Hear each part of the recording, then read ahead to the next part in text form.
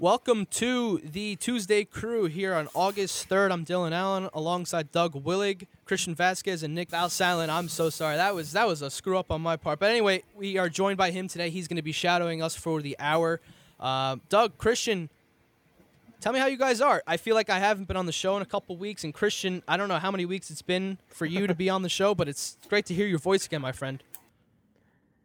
Doing pretty good. If I figured I had a little time on my hands. I have my boys outside right now, so I was like, you know what? I'm gonna do my radio show real quick. We'll get it done. Big day for free agency. Just might as well, but it has been a while. Doing pretty good, so. Yes, I agree with Christian. Just the NBA over the last 2 days, the number, since free agency opened yesterday at 6 p.m., I mean, we know their teams were definitely negotiating before that deadline, or that start time when they were supposed to start negotiating at 6. But all those deals broke right away, and there's more deals breaking today. I mean, we could just spend the whole hour talking about NBA free agency. And, of course, NFL training camps going on, and there's baseball and everything else and the Olympics.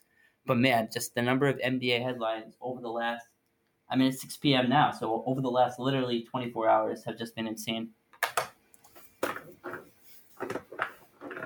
Yeah, it's been kind of crazy. Nick, you want to introduce yourself to the world here? Yeah, what's up, man? What's up, everybody listening at home? What's up? My name's Nick Valsalen, man. I'm a student here at Rutgers University, and I'm glad to be here with the crew. That's really all I got to say. But, yeah, the NBA headlines have been crazy. Just been dealing with a couple Woj bombs left and right, man, but it's been entertaining. Yeah, Woj bombs is right. I feel like I've gotten at least 12, maybe 15 alerts from Twitter over the last 24 hours just about all these different signings. Some crazy ones. Let's start with, the hometown Knicks. I don't know if you guys are any Knicks fans, but they re-signed a bunch of their key players from last year. I mean, some people might not view it as key players, but at least for their, Tom Thibodeau's coaching, it's like their key guys there. They got Derrick Rose back, Nerlens Noel back. I believe they got, who else did they get back? They brought back Alec Burks as well, who was a key contributor for them off the bench and down the stretch. Yeah, they brought back Burks, Taj Gibson, and they signed Evan Fournier to a 4-year deal. It's really a 3-year deal with the fourth year being an option. But some big moves for the Knicks. They keep most of their core there. I mean, other than Bullock, that was the only guy that they didn't re-sign. But honestly, I feel like they would have probably overpaid for him. But I feel like these were some good moves for the Knicks. Kind of keep everyone there. Randall, Barrett still under books. It's gonna be. I hope it's a good season like last year. I hope they have a bit more success in the playoffs. But what do you guys think? Yeah, Doug, give me some of your thoughts on those moves. I'll just hop in. I mean, there's so much to talk about with free agency. So I like your path, Dylan, to talk about the local teams first. I feel like we could talk Knicks and Nets free agent moves first, and then move on to the rest of the league and talk about Carmelo, DeMar DeRozan, Kyle Lowry. I'll switch teams, but let's stick with Knicks and Nets first. So with the Knicks, I mean, we all know what happened last season, or if you pay attention to the NBA, the Knicks were not really expected to be a playoff team. I mean, they haven't been that good over the last few years, haven't made the playoffs since 2013 when they had that 50-plus win year with Melo was still on the team. Since then, the team hasn't really had much success. And then last season, led by Julius Randle, the team really, I think, overperformed. And I'm not going to say, when I say overperformed, that might have a negative connotation to it, but I do mean it in a positive way, as in most people expected the team to not be that good, and they went out and they got the 4 seed in the East, right? And they did lose in the first round to the 5-seeded Hawks, who eventually made the Eastern Conference Finals, but I think that was a big success for the Knicks. And for Knicks fans, to have playoff games at the Garden, and of course, COVID restrictions were just starting to ease up in the fall, so you had fans at those games. It was high intensity. And Knicks getting those guys back is big. I mean, Derrick Rose, it's not MVP Derrick Rose that we saw in 2012, but it's still a key contributor to the Knicks. I don't have the exact terms pulled up, but I think he signed a 4-year, $37 million, if I remember correctly. I think around there. So, I think around there. Yeah. So big to get him back. They didn't. I mean, I think you guys agree with this. There were some people kind of speculating the Knicks, which were going to be like a destination for a big superstar to come, kind of like what the Nets did the year before KD and Kyrie signed. The team, D'Angelo Russell led them. They played really well, made the playoffs when people weren't expecting them to, and then they landed two big superstars. The Knicks didn't necessarily land those, A-list tier 1 superstars, but I think still, with those moves they listed, like you said earlier, Dylan, I think they solidified themselves as to be a playoff team again next year. Yeah, and I think guys like R.J. Barrett, they're just going to get better, honestly. I mean, I think Randall's great season, as poor as his postseason play was, the main reason why they got in the playoffs was because of his outstanding just regular season play, and it wasn't really expected. Obviously, I honestly don't think it can get much better than that for a guy like Randall. I think he's gonna go. He's gonna be a little bit worse this year, but it's not gonna be a bad player whatsoever. But I think R.J. Barrett's gonna be better this year, a better player. I think he's got the 3-point shot down. Like I think he's gotten really good at that now over this past season. He hasn't been too good at that, but he's kind of figured that out, and being able to re-sign some of the main guys that Thibodeau really likes coaching around. Just some nice veteran bench spots too as well. It's just like the leadership on the team, especially for a team that's kind of around guys like Barrett and Randall, who are younger guys in a sense. So I think it's just some good moves for that too. Nick, I understand you're a Sixers fan. Give me some of their moves that you're looking forward to. And I saw they signed Drummond today, right, or something like that. Yeah, the Sixers they did pick up Andre Drummond, looking like he's going to slide into that backup center role that Dwight Howard occupied last season, but. Obviously, with the Sixers, the main talk is around Ben Simmons, but I mean, I'm pretty happy with what I've seen from the when you guys were talking about the Knicks, man. I wanted to add something to that. Man, the Knicks fans for years have been starved. They've been trying to land a superstar, but I think there's been a change of philosophy over the last 2 years, and you can see that now with Leon Rose being the GM, Worldwide West being there in the front office. Now they're really building around solid players, and while a superstar is attractive for a big market, that's how you build a team. So bringing back Derrick Rose was huge. Nerlens Noel's defensive efficiency is crazy last year. And Evan Fournier is a guy who I think is really underrated. I don't think a lot of people really understand Evan Fournier's game because he's kind of been on teams that didn't really get a lot of spotlight. But from what I see, he plays a lot like Manu Ginobili. I know that's crazy to say, but they got a similar playing style. Right. And I think too, his 3-point shooting presence is also a big thing for the Knicks too. I feel like that was one of the things they struggled with last year.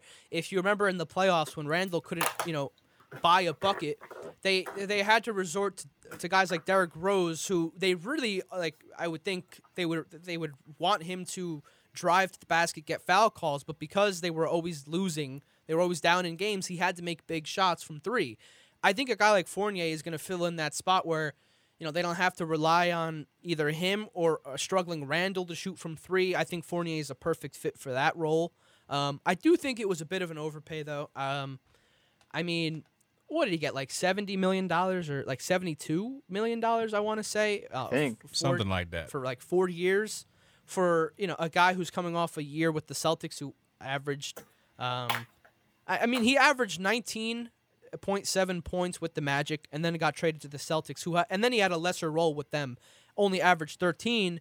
But again, I think if he can shoot the 3-ball well and make big shots for the Knicks, kind of like what that's been their Achilles heel, I think that's worth it. It might be an overpay, but a guy like that is somebody you need if you're the Knicks.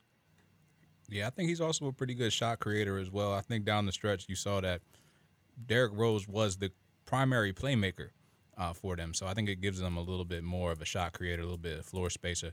The only thing I was wondering about what you said about Derrick Rose is that, did you say that they signed him to a 4-year deal? Because I don't know if Derrick Rose's knees can hold up for another 4 more years. Derrick Rose is on a 3 3-year, years. $43 million. Okay, 3 years maybe. 30-something, I think, or something like that. $37 million. $37 million. Yeah, 43. $43 million. All right, so 3 years. I mean, but if he can continue to play, like he has been, and obviously not including injuries, but if he can play like that, giving you 15 points off the bench a night with efficient shooting, going to the line, I mean, that's all you can do if you're the Knicks. And for a team that would probably rely on their defense to win a lot of games, getting those foul shot opportunities is kind of key for them to keep them in the game. And also his defense is great too. So I think he fits the scheme really well with Thibodeau, and they have that chemistry. He's been coaching Derrick Rose pretty much his whole career. So, I mean, I think it's a good fit as well for them to keep him on the team. Yeah, I couldn't agree more. I mean, they're still not the biggest show in town, if you will, but they're a nice blue collar team. The Nets made some moves today too, man. Some moves that aren't that spectacular when you consider, but I mean, they already have 3 superstars on the team, but they did make a pretty crazy move. I mean, pretty good moves for the bench. They picked up Patty Mills. I don't know if you guys are watching the Olympics right now, but he's been playing pretty well for Australia. Yeah. They retained Bruce Brown, and they also picked up James Johnson, who I don't know if you guys know, but he also doubles as a UFC fighter. So he's a good tool to have off your bench, bring a little toughness. Yes. Yeah, and Nick, I don't know if you know, I'm a Nets fan. I think I'm the only Nets fan out of the 4 of us because, so Nick, you're a 76ers fan, I just found out. Dylan's a Knicks fan, I think, right? Yeah, Knicks fan, yep. And then Christian, remind me of your basketball affiliation. I don't have like a team. I just watch super. Got it. Super knowledgeable of everything. Yeah, so with the Nets, I've been paying attention to the Nets moves. They did lose Spencer Dinwiddie. That was expected, but he's headed to the Washington Wizards in a sign-and trade. As of last time I checked, it wasn't specifically reported what the return was going to be for the Nets. I'm not sure if that's been reported yet, but then Nets also lost Jeff Green, who was a nice contributor last year. That's a nice highlight dunks considering his age, but he is headed over to the Nuggets on a 2-year, $10 million deal. So they lost those 2 guys. They did make the deals that Nick just said that they did today. And then last night they also got back Blake Griffin on a 1-year deal. So Blake Griffin, when he was in Detroit, a lot of people thought, okay, he's done. He can't play anymore like he used to on the Clippers. And to be fair, he was not playing that well on the Pistons. Like, he only had, I think, 1 dunk or something in his tenure there, or he wasn't dunking. And all of a sudden he got to the Nets, and he was, like, dunking again.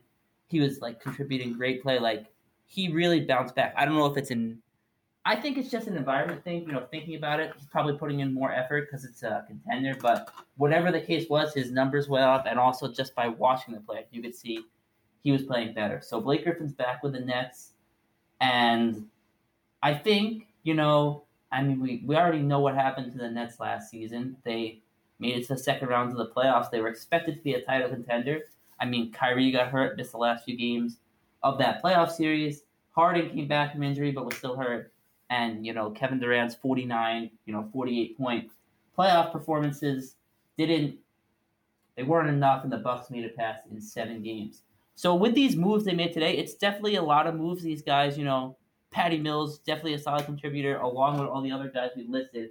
That being said, I don't know if this really kind of shifts the needle one way or the other. We already know the 3 guys at the top are going to be determining whether or not this team wins the championship. It's a really championship or bust season for them. It was the same thing last season.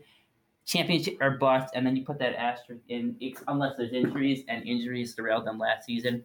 So looking at this season, assuming you don't have any injuries like we had there, this is really a championship or bust team. And if we're being honest, they probably have the best shot to win the finals, maybe tied with the Lakers, and we can get to the Lakers in a second because they made a lot of big moves. But I feel like the Nets, Lakers, maybe the Clippers, if Kawhi's at full health, those are probably your 3 main title contenders. Not trying to disrespect the Bucks. I know they just went and won the finals and played incredibly. But I think if the Nets are at full health, which they weren't in that series against the Bucks this year, if they are next year, they'll probably be favored over the Bucks. But that being said, there's still so much going on in free agency. We didn't even touch on, the Lakers I just alluded to. We didn't touch on the Heat getting Lowry yet. We didn't touch on DeRozan and where he's headed to. The Bulls made a lot of moves, getting Ball, Caruso. So, whatever you guys want to talk about next, we can go to. I think the Lakers is a good topic, but whatever team you guys want to touch on, we can go to.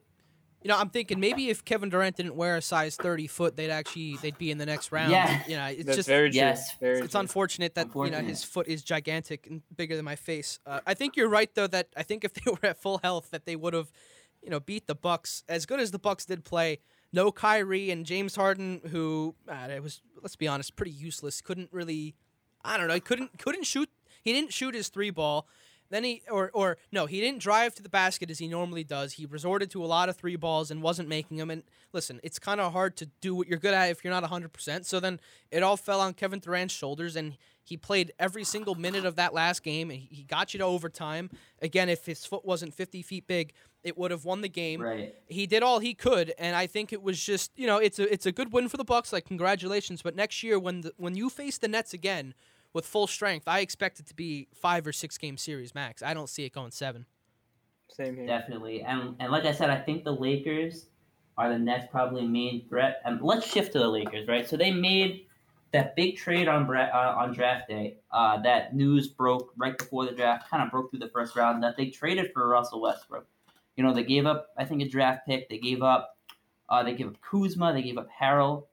But coming back to the Lakers is Russell Westbrook. And we can debate all day, whether or not Westbrook's shooting inefficiencies, how valuable it makes him. But he certainly has the name recognition. He's won MVP in the league. So regardless of how valuable you think he is now, whether you think he's the greatest thing ever since Oscar Robertson because of all his triple-doubles, or whether you think, he's really not that good a player and he's just his awful shooting percentages is all you see. Regardless of what you think of him, he does have the name recognition, and that brings more attention to this team, right? So he is there now. And what did the Lakers do over the last couple of days? I mean, today they did a lot, but something they did today was sign Carmelo Anthony. And Carmelo Anthony, a former scoring champion, he led the league in scoring, I believe, in 2013. I could be wrong there. One of his years with the Knicks when he averaged 28 a game. Obviously, he's not a league leader in scoring anymore, but he definitely resurrected his career with Portland over the last couple of years. He had that stint in Houston when he only played 10 games with the James Harden, Chris Paul Rockets.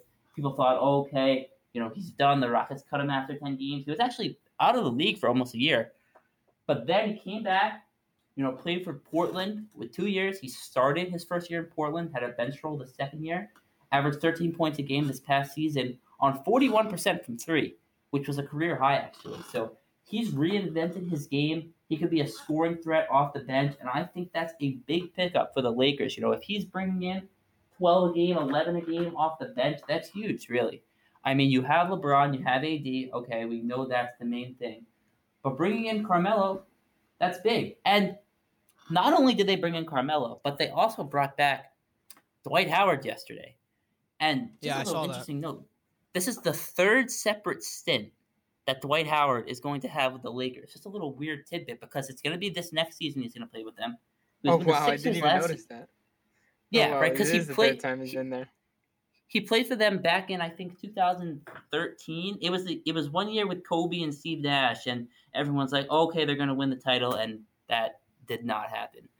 But Kobe was past his prime at that point, and they just kind of fell apart. But yeah, so he played with the Lakers in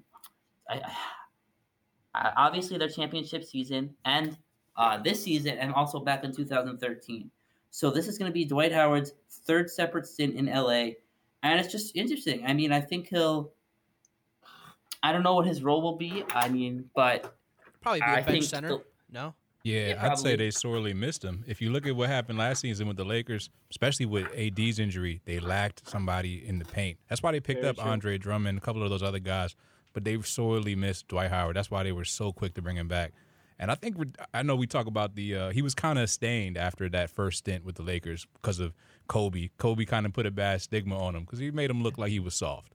But I think he's redeemed himself since then, since they won the championship, and I think he'll be a good piece for them. Another name that you didn't mention for the Lakers is Malik Monk, and I think that's a name that people aren't really talking about. That's a good signing right there. Yeah, I think that's a really good player because when you got a guy like Malik Monk, who was a one and done at Kentucky, he was one of the most prolific shooters at Kentucky at that time. He was a big time shot maker. Safe to say he didn't live up to his potential so far, but he's only been in the league for about 3 years.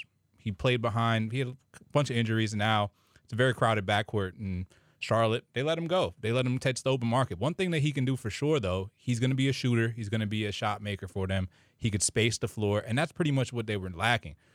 You talked about Russell Westbrook earlier, and I'd say he's much more than a name. I'd say he's one thing you can say about Russell Westbrook for sure. Two things for certain.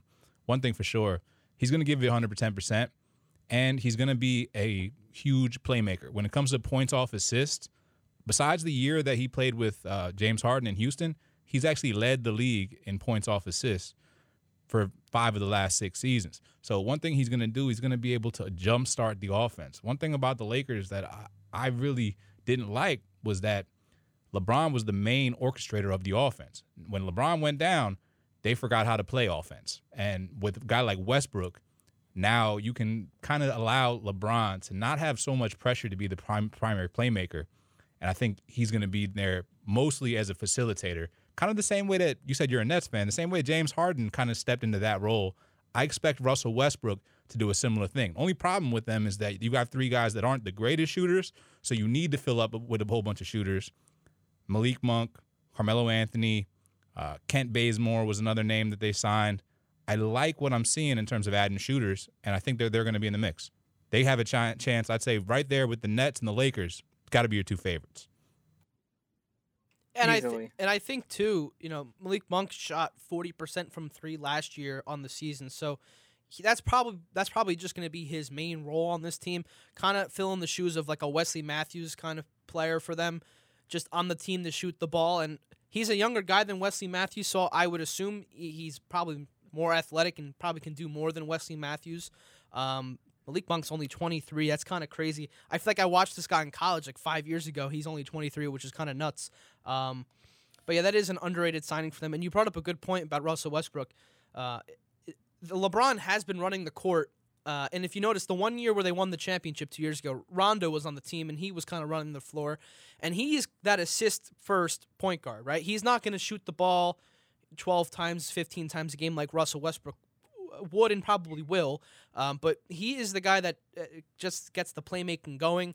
And I feel like Russell Westbrook, who's better than Rondo, obviously, I mean, filling in that role and then being able to bring at least some kind of offensive presence. I mean, I'm not saying Russell Westbrook's going to give you, 35% from 3, but he's definitely going to drive to the rack. He's going to get you some free throw attempts. He's another guy that teams have to study for. And it's just having a presence on the floor like that, even if he doesn't do kind of what we're accustomed to seeing, just having a presence on the floor, it can kind of win you some matchups too, which is kind of nice. So I think this is a pretty big deal for the Lakers, as they're in a win now situation. Honestly, I mean, 2020 they won, and last year, if Drummond and Davis weren't in and out of the lineup with injuries, many could argue that they might have beaten the Suns. So injuries kind of holding them back last year. Now adding more depth to that team. You mentioned Dwight Howard going to fill in that backup center role in case Davis goes down.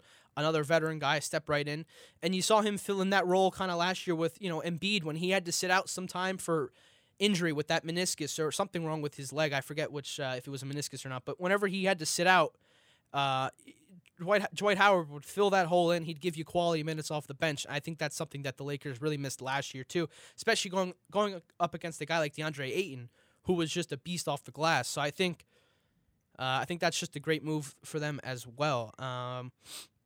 What do you guys think about Kawhi Leonard? And we'll go to the other LA team, but he declined his option, and doesn't necessarily mean he's not going to be a Clipper. He could be seeking a different contract with them, more money, whatever the case is, but he declined that option yesterday, and we have yet to receive any more recent news. But since this is a sports talk show and we can speculate all we want, do you guys think he's going to get out of LA, go somewhere else, or do you think he's just seeking more money?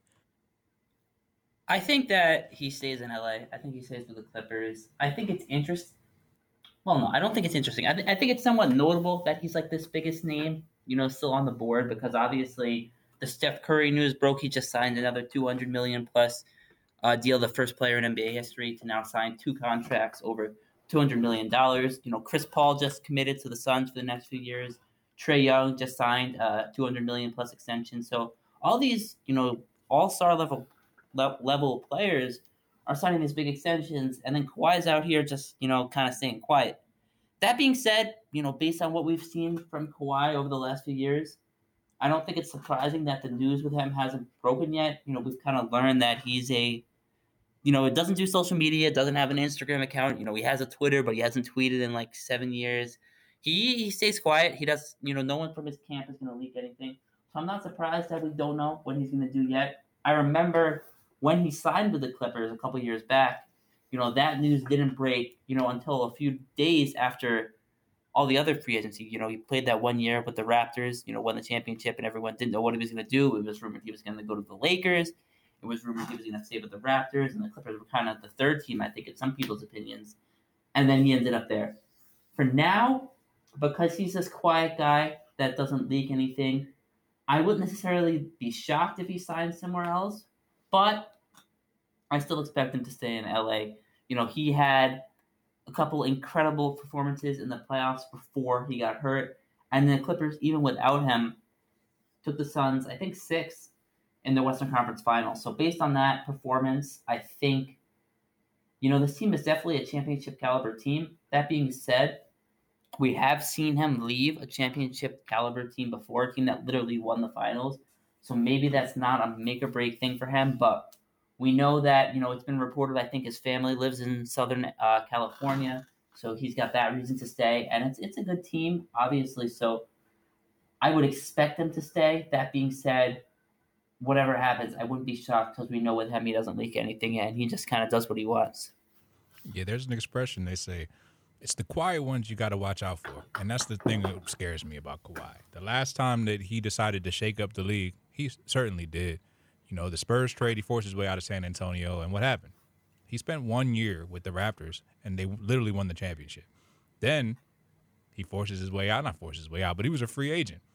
Nobody knew what he was doing. And then all of a sudden, he signs with the Clippers. Not only does he sign with the Clippers, he brings somebody with him. And it all just happened literally in the middle of the night. Nobody knew about it until it happened. So that's the thing about Kawhi. You're not going to know anything until it actually happens. And that's what scares me. And that's what should scare Clippers fans too. So I don't know if he's going to re-sign with the Clippers. That's what they're speculating, but I haven't heard that definitively said. Now, with that being said, I know other teams are going to make a run at him. Who wouldn't? And with Kawhi, you really never know. I mean, yeah, if you could plug him into a team like the Raptors for 1 year and make a championship run and win the whole damn thing, I think every team will be interested in that. It will definitely cost you a pretty penny, though. But while we're on the topic of Kawhi, I saw Bleacher Report post this the other day, and since we just talked about Russell Westbrook, apparently in the 2019 offseason, Westbrook called up Kawhi to team up in LA, and instead, your boy Kawhi decided to say, "Hey, I'm gonna call up your teammate Paul George. I'm gonna team up with him. You could stay in OKC or wherever you're going, Houston. You could stay there.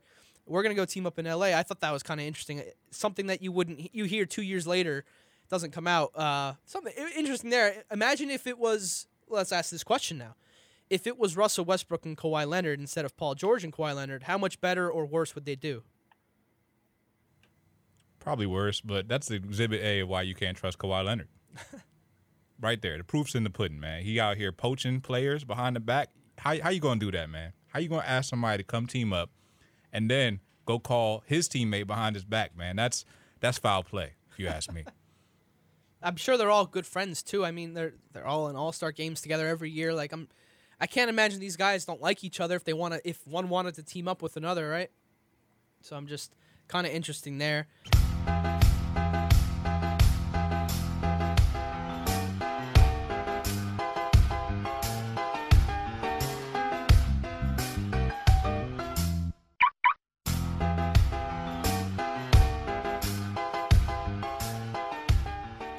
Welcome back to the Tuesday Crew. Locks of the Week is up right now. And, guys, I'll get it started right now. I'll do it myself. I'll be selfish today because why not? I'm going to go with some baseball action tonight. I know you guys aren't the biggest baseball fans, but I am. And so I'm going to go with the Los Angeles Dodgers over the Houston Astros tonight. I'm going to take their money line. It's minus 180 at the moment. It is a tough pitching matchup. It's Walker Buehler versus Lance McCullers Jr., two of the best pitchers on on each team. But I think with the whole cheating scandal with Houston, their first time in Los Angeles this year with a full stadium, I think just that stadium is going to be rocking tonight. Walker Buehler is an all-star pitcher. The Dodgers definitely have the lineup to do it. They just got Trey Turner the other day at the trade deadline, so they have a stacked lineup now, like as if it wasn't before. I'm going to go with the LA Dodgers minus 180, their money line today, so My prediction is Walker Buehler will probably go like 7 innings, seven innings, maybe 1 or 2 runs and 10 strikeouts. So I have the Dodgers winning tonight. I think that they can get to McCullers early. I like that. That's pretty solid. I'm going to take it a little bit left with my pick. I'm going to take it into the Olympics. So there we go. I think that's our first. To be fair, we haven't had the show on in maybe a week, but that's the first time I've heard an Olympics lock. I'm actually excited for this. Yeah, well, if you know about track, man. Jamaica has been killing it, man. Jamaica has been killing it. So I like them in the relay. I like them. There's 2 relays left, 4x100. They're a plus 340 in that. Is it the men's or women's? The men's. Men's, okay. I apologize. Let me clarify. And then the men's also in the 400-meter relay, they're plus 900 on that one. So I say throw a little money on them. You're going to be very, very generously rewarded. Thank me later. You can send me lunch. Lock it in. Lock it in, for sure. Yeah, and I'll let Doug or Christian go next, but a quick comment on that. I saw a picture the other day where I think it was a women's event for track, and I couldn't tell you the distance. I couldn't tell you if it was 100 meters, 400. I couldn't tell you any of that. But all I saw was a graphic where there were maybe 9 runners in the event, and the top 3 were all Jamaican women, and they all got medals. So, listen, Jamaica, for track, Usain Bolt, I know he's not in it, but they have something going there, so I like that. And you got plus odds, too, so if they do win, you'll make some good money. I love the plus odds. Plus, like I said, man, like you said, there's got to be something in the water out there, man, or whatever their training program is or whatever. Yeah. Jamaica has been so dominant when it comes to running for the last, 10, 15 years, man. I don't think anybody's touching them. So the fact that they're actually getting points, I'm just going to have to put some money on it. Come on, Doug. I know you want to bet Australia basketball versus the men's tonight. I know you're feeling it. Yeah, I am. I'm trying to see. I wanted to do my bet on Team USA basketball, and I'm trying to pull it up on my ESPN app right now. They're plus 11.5 tomorrow. They're plus, Australia is. I'll tell you, Doug. I have it in front of me. If you want, I can tell you. I do want to hear it. Yes, I thank you for that. Okay, so Team USA, the game is 12:15 a.m. Eastern Thursday. Got it. So USA is 11.5 point favorites. The money line is minus 800, and the over/under total is 179.5.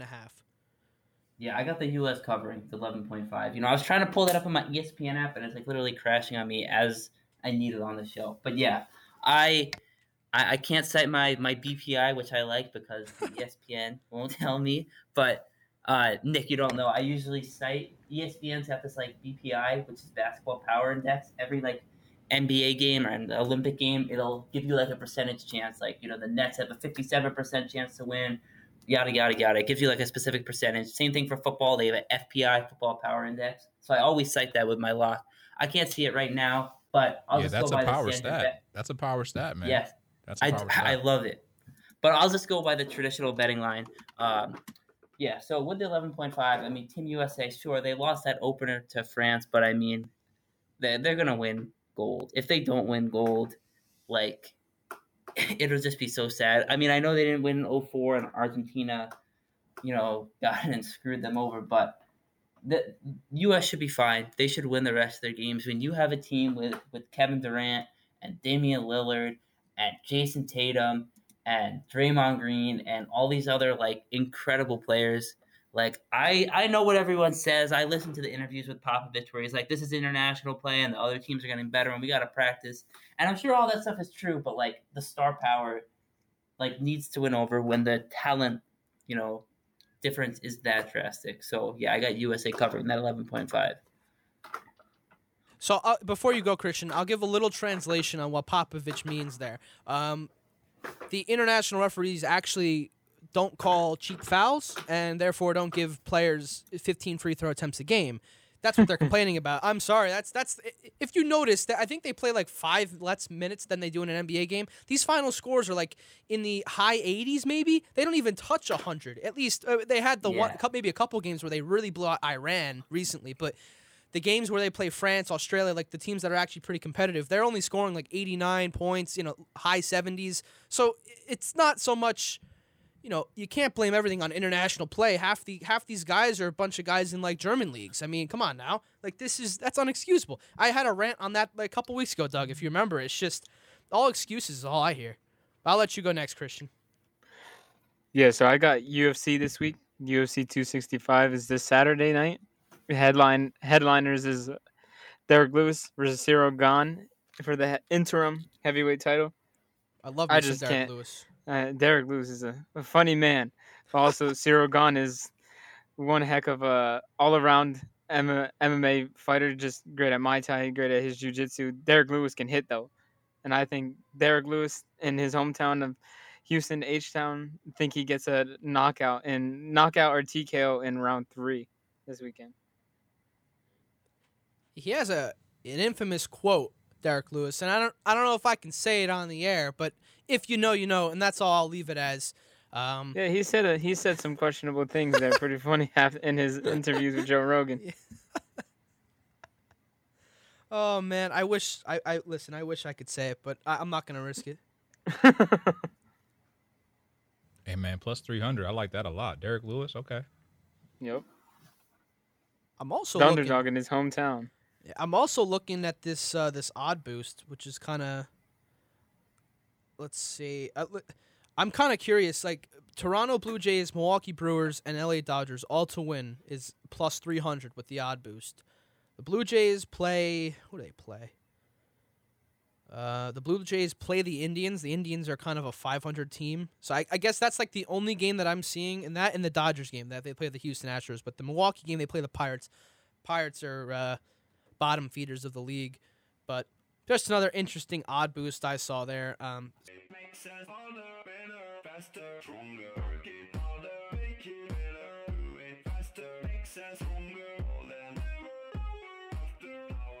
Welcome back to the crew. We talked about NBA free agency pretty much. We just had locks of the week. Now let's jump in, guys, to some NFL training camp news. And Christian, I know you're a Packers fan. I'm pretty sure you're relieved with all the new Aaron Rodgers stuff you're hearing about. Nick, you're an Eagles fan, and Doug and I are both Giants fans. And let's start right there. Today we had the Giants had some pretty big news today in the training camp world.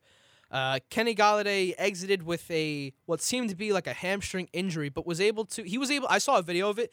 He was able to walk off on his own power without anyone there. And I think the Giants are going to just take this. They're just going to be pretty cautious about this because he has a hamstring issue in his history with the Lions. So I don't think it'll be a big problem. But even if it is, like maybe 2 weeks he's out, I mean, he's only going to miss a couple preseason games at most.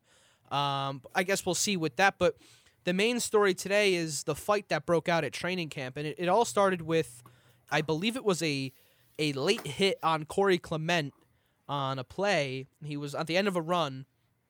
And I think it might have been Logan Ryan who maybe got the late hit on Corey Clement, but Evan Engram responded, kind of retaliated, didn't really like the hit, and it started out a brawl. Unfortunately, there's no video of this. I can't give you a play-by-play. I can't really tell you, who landed a punch or who didn't. I can't tell you what happened, but all I can tell you is Daniel Jones was at the bottom of this pile somehow. I don't even know how many guys were on this pile, but our freaking quarterback with the red jersey on for a reason, to not get touched, to not get hit, was at the bottom of this pile. I mean, if he's injured, as if the season wasn't already over, if he's hurt, I don't even know who our backup is. The game, it's like just stupid with that. But the fight itself, it was just unfortunate that Jones got underneath the pile. But the fight itself, fans might laugh at this, but honestly, I kind of like it. I like what Logan Ryan said after the practice. He kind of said that the ownership, the coaches, the players, the fan base, like everyone was just tired of losing and maybe having like a loser mentality in a sense. So they were all just kind of, they were all just pissed at one another. They wanted to, it was the first day of pads and first day of hitting. So a little chippy, but I kind of like it. I feel like it gets everyone, everyone respects the coach. Like the coach, Joe Judge, I heard he had them running 100-yard sprints after the practice. Yeah, he was pissed. He was beyond pissed. Then they were doing push-ups in between them. Yeah, I can only imagine for somebody like me who used to play the line, doing 100-yard sprints, then doing, I don't know, let's say 20 push-ups, then getting back up and doing another sprint back and forth. Yeah, that ain't gonna fly with me, especially if I'm like heat. 35 years old and in the heat. That's not gonna help me out too much. But I tell you what, the players respect Joe Judge. I think everyone wants to win. Like, there's no one like, I remember back in the Pat Shurmur days, or even maybe Ben McAdoo, there would be players that would fall asleep in meetings, and it was very kind of laid back. Like, there was no disciplinary stuff. It was just kind of like you heard about it, and that was it. With Joe Judge, if you fall asleep in a meeting, you're running 20 laps the next practice, and so people respect that, and they're on top of their game. So I kind of like what I saw here, and Doug, I'll let you give your insight as the other Giants fan here. Yeah, I mean, like you said, Dylan, it's unfortunate that there's no video, but that being said, I mean, I got an article up on ESPN.com that goes pretty in depth on, what happened. I'm sure whatever article you were reading from, gave that same info. Seems like, yeah, like you said, Evan Ingram retaliated. Eventually, Logan because that late hit on Corey, then Logan Ryan jumped in. It seems Daniel Jones jumped in himself because based on what he said at the press conference, I watched what he said. Basically just said that he considers himself a part of the team, not separate from the offense, and that's why he kind of jumped in.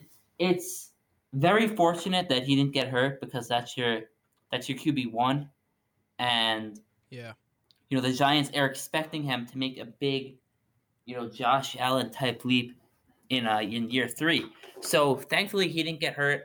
I mean, in terms of the fight itself, I think, training camp fights are relatively common. Logan Ryan said that's not the first one he's been a part of. He's been a part of a bunch. And this is just something, I think you hear about like every year. Different stuff happens. Usually there's video of it, to be honest. Sometimes it's coming at those joint practices when two teams do it together. But I think that the fact that this happened just internally within the Giants is not really cause for concern. I mean, these guys are spending lots of time together. And, some guys are fighting each other for jobs. Obviously, not everyone practicing right now is going to make that final 53-man roster. So I'm sure tensions are high, at least somewhat. And the fact that a fight happened, I'm not too concerned. Obviously, Jones ending up at the bottom of the pile is, a cause for concern. But the fact that he didn't get injured shows, everything's okay. This is the headline for today, and we'll move on. Everyone will, forget about this in a couple weeks. Yeah, I think it's definitely cause for concern, though. I mean, first of all, your quarterback, he's wearing a red jersey. The main reason for the red jersey is not to touch him. How does he end up on the bottom of the pile? What respect do you have for your quarterback that he ends up on the bottom of a pile? Because that's your whole season right there. Nick, I'm thinking he pulled another Eagles game. He was running over there, and then he tripped, and then it all kind of just fell on top of him, and it was all on accident. That's what I'm thinking what happened. He does do that. He does tend to do that, man. But, I mean, I like the chippiness, man. I think it's good, in a way. But it does make me concerned, a little concerned. I mean, I guess they respect Joe Judge. I mean, if they respected him, then wouldn't they not gotten in a fight? Right. I mean, I think that they have enough respect for Judge, and like I said before, just him being like a disciplinary coach, they know not to test him, and they respect him, and so the team understands, not to fight again like that. But I think it's kind of like a fight with your brother, right? You get in this big argument with your brother, then the next day it's like it didn't even happen, and you're just, you're back to your normal selves. I think that this is just a one-day thing. Everyone's a little bit chippy just because it's the first day of pads. Like, guys are getting hit for the first time in months. Like, it's just a whole different feeling out there. And it's a practice, so they probably don't want to get hurt. Maybe some guys are playing for contracts, and they're like, yo, I don't want to get hurt. You got to chill out. So we'll see what happens there. But Daniel Jones being under the bottom of the pile was kind of, if he got hurt, I'd have a different opinion. But since he's not hurt, I found it funny. Just because you mentioned, Nick, he's got the red penny. That's the whole point of it. Not to get hit at all. That's why they wear that and not the blue jersey. So whether Doug, what you read was right or not, him wanting to go into that pile, that's a whole other story, because he's got to then realize that he, many would view him as a QB 1.5, but without him, there's no chance at success. You know what I mean? It's whether you want to say he's not good or whether you want to say he's good, average, bad. Without him, the team's not doing anything. He's the only guy that can dictate what this team can do, and he's got to be more aware of that, and I'm sure he got an earful from Judge on that too. Definitely. I mean, I was watching the like the press conference he was doing, and it wasn't a Zoom conference, so I guess those are. I mean, they're not entirely done, but this conference, the reporters were there in person. They were like pressing him hard, like asking him to like, you know, I mean, you know him. He's kind of like a quiet guy. He's not like. I mean, he is like Eli. So basically, they were kind of saying like, why did you jump in the pile? Like, you're a quarterback, you're separate from the offense, and he was just kind of giving quick answers, like, yeah, like, I mean, I consider myself, you know, part of the offense, not separate. That's why I jumped in. It seemed like he didn't really want to talk about it, so I don't know what his full reasoning was, but he's being smart. He's kind of just not trying to create a headline. In terms of if he made the wrong decision to jump in the pile, I think, you know, it's definitely yes. Maybe he was trying to get respect from his teammates. Corey Clement was even quoted as saying, yeah, I mean, I respect Jones, you know, for jumping in. That being said, Nick, you make a good point in that, you know, he definitely shouldn't have gone in. And, you know, like all of us are saying, thank God he didn't get hurt, but he hopefully, or, you know, Judge probably told him next time, you absolutely cannot do that. So we'll see what happens. Hopefully, you know, the rest of training camp goes okay. As a Giants fan, I want to see this team do well. I'm sure everyone here is a fan of an NFC team. So you guys, you know, other than me and Dylan, I'm sure you guys don't want to see the Giants do well, but whatever happens. I'm just itching for football. I'm excited for this NFL season to start. Yeah, and another thing too, not that Shane Lemieux is a big time guard or anything like, you know, top 5, top 10, but it is good news for the Giants, especially for a team that didn't really address that position in the draft. Shane Lemieux, he was carted off the field a couple days ago with a knee injury, but he is listed as day-to-day, so nothing too serious. So even though Shane Lemieux isn't the greatest offensive lineman in the world, it's definitely better than, you know, having some depth piece in there. That's some other news too. I've also seen video of Saquon Barkley on like the sidelines of these practices, kind of doing like footwork and stuff, like whatever he can do. I guess like what doctors clear him to do. He's looked pretty good on. Like he doesn't. I can't say he looks like himself because I'd have to see him running past other people to gauge that speed. But his footwork looks pretty good too, and I hope he's ready for week 1. But my guess is my gut's telling me week 3 or 4. Because if you remember, he got hurt week 2 last year, but didn't get the surgery until like November. And it usually takes a whole year for you to recover from that. So I'm thinking, you know, how is he going to be ready for week 1? And I don't want them to rush him back. I think this is too important of a year for the Giants because you have Jones still on the rookie contract. You got all these big-time players with these big contracts. This is one of the bigger seasons to come. So I don't want them to rush him back. I don't think that's the smart move. I don't think they will, especially seeing what they did with Galladay today, kind of taking it slow with him. He didn't even come back to practice. But I haven't seen anything come out that was like a major injury, so we'll see with that. But I think that the Giants are making the right move and taking that slowly there.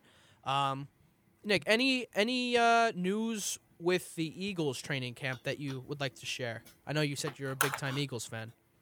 Yeah, I mean, as far as news, man, I mean, nothing major on the news front. Devontae Smith, first-round pick, wide receiver out of Alabama, came down with a slight injury, knee injury. He missed a couple weeks. So not too much going on, man. But, I mean, as far as performance, from what I've heard from training camp, I heard it's a lot of good. Jalen Hurts looking very sharp out there. It's what I've heard. He's connecting on his passes. He's looking like a real leader, taking guys after the after practice is over. He's still doing it, and they're doing additional routes. Everything it sounds like from what I'm hearing is that he's going to be a really solid starter, and I'm just happy.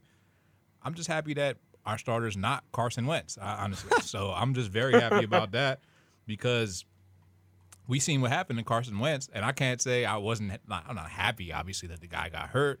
But when I seen that he got hurt, I was very happy that he's not on our team anymore because that would have been literally a terrible thing to happen in training camp. That's what you want in training camp. You don't want to get hurt. You won't want any major injuries that are going to affect your season. The Colts came into the season thinking like they were going to be a Super Bowl contender, and now they're potentially missing their starting quarterback for at least a couple weeks, maybe a good chunk of the season.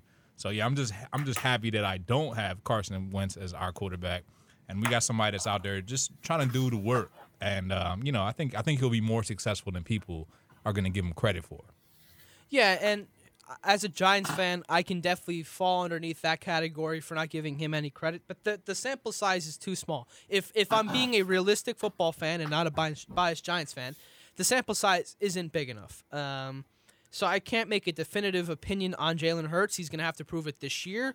But the one thing I will mention about the Carson Wentz situation, I think, honestly, not even his performance on the field or even like the injuries, it was the relationship with the franchise was, in my opinion, the main reason why he's gone, right? I think that whole relationship was tarnished.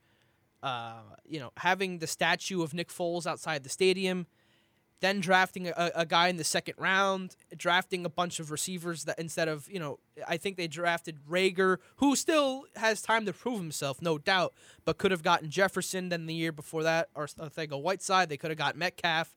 A lot of mishaps drafting wise. So, maybe not getting the right guys in the building was also with it. But the one problem I do have with that is that you said, you're happy he's not on your team, he's hurt, but the pick you guys received is contingent on him playing 75% of the snaps. It's a second-round pick, but if he plays 75% of the snaps, it turns into a first-round pick. And as an Eagles fan, you're hoping that he wins the Colts Super Bowl. You don't care. As long as he's playing 80% of the snaps, you get a first-round pick next year. And now, with him being out 5 to 12 weeks, that's a huge timetable, first of all. They tell you that because they have no idea when he's coming back. They're just giving you the minimum and the maximum, and it'll be somewhere in there. So you got to figure he's going to miss at least the first couple weeks of the season, and I don't know how long it'll take him to come back. But let's say maybe their second starter does really well, and they're like, all right, we'll start with this guy. Let's see how he does. And then all of a sudden you don't get the snaps. That's the one downfall of that trade. But a second-round pick is still not bad at all. But having a first-round pick for just a guy to play is and not being able to get that now, it kind of sucks now. That's the bittersweet thing about it, man. It's like we have to root for him. We want him to come back. That's the first thing that I thought when he got hurt. I was like, man, there goes our first round pick. So that's the thing. We want him to do well enough at least for us to get our first round pick. But hey, I'd rather him cost me a draft pick, first round for second round, than him cost me my entire season. So I'm completely fine with the lesser of two evils in that situation. Give me the healthy guy. Give me the guy that's right in between the ears. Give me the guy that's going to go out there and work hard and play hard. Carson Wentz last season was some of the worst football I've seen under center. Up there, really up there with some of the worst football I've seen under center as my time watching football, really, especially as an Eagles fan. Up there with like Sam Darnold and the Jets when he was seeing ghosts. Up there with Mark Sanchez, butt fumbles. Yep. That was historically bad football by Carson Wentz. And the only reason that he still is, being looked at as an elite quarterback is because when he was elite, boy, was he elite. And people still remember that. And, thankfully for him, they still remember that. Because if you saw what I saw last season, I watched every snap. It was hard to watch. I was just happy to see somebody out there that just was willing to make the play. He was just standing in the pocket for so long and just getting clobbered, man. I felt bad for him. Yeah, and I thought too the him reuniting with Frank Reich over there in Indianapolis, I felt like that was the best possible move for him. Somebody who understood how to run an offense with him, and somebody who ran the offense with his best year by far. And every single Eagles fan would say he's the MVP. But me being the salty Giants fan that I am, Tom Brady's the MVP that year, and I don't care. But benefit of the doubt, he was the best quarterback up until he got hurt. So with that being said, everyone thought that, and there still is time. Like the season's not over. He'll be out for maybe first couple weeks of the year, maybe a little bit more. We'll see. But having that coach that knows how to coach with him in an offense where they won them a Super Bowl is key, and for the future too if they decide to extend him. But also another key loss for them too is Quentin Nelson got the same foot surgery as Carson Wentz. He'll be out 5 to 12 weeks as well. That's another big blow for them. Even with this new quarterback coming in, I think it's going to be Jacob Eason or somebody from there. Not having your best offensive lineman, one of the best linemen in the league, that's another big blow. Yeah, he's definitely one of the best offensive linemen in the league. So that's a tough blow for them on both ends. Biggest thing with Carson Wentz, man, I know he's going to come back at some point in the season, is just how can you respond to adversity? That's the biggest question mark for Carson Wentz, because how did he respond in Philly? Not well. Not well at all. Now, Christian, before we wrap up the show, I want to, as the Packers fan here, I don't really get the time to talk about any Packers stuff or anything. You want to give us a little bit of a rundown of what's been going on there? Basically this training camp has before it started, revolved around Rodgers reporting, and he did. And now you just see that, he's just lighting up practice. He's on the rookies. He's just making them better, especially on our first round pick Eric Stokes. He's getting a lot of playing time against our number one receiver in Devontae, and he's playing against Lazard as well, and Cobb, who we got back this year. Aaron Rodgers is trying to make him strong, and the line is getting stronger too. We have a rookie center now who looks like he's going to be the starting person, 6'5". Josh Myers, who's looking good for the team. Bakhtiari has very high hopes for him, and it's looking like a good year as long as, the injuries stay out of our way. Yeah, I remember that kid from Ohio State, Josh Myers. I remember him going in the draft, watching it at least. I tell you what, though, as a Packers fan, that had to have scared you that Rodgers was not. It seemed like, honestly, I think everyone thought Rodgers was done. It seemed that way. I mean, they offered him like the most money ever for a quarterback, like an extension, declined it. So everyone was like, okay, it's not because of money, it's because of a relationship, and you could view it as a Carson Wentz type of deal here. And I thought it was pretty much over. He was going to get traded or he was just going to retire, and now he's back. It seemed like it was swept under the rug. It was like the day before, Adam Schefter's tweeting about Aaron Rodgers declines this. Then the next day, it's like Aaron Rodgers will suit up as a Packer in 2021. They're finalizing a new deal. So it was like, what the hell just happened in the span of 12 hours? Like what changed in that locker room?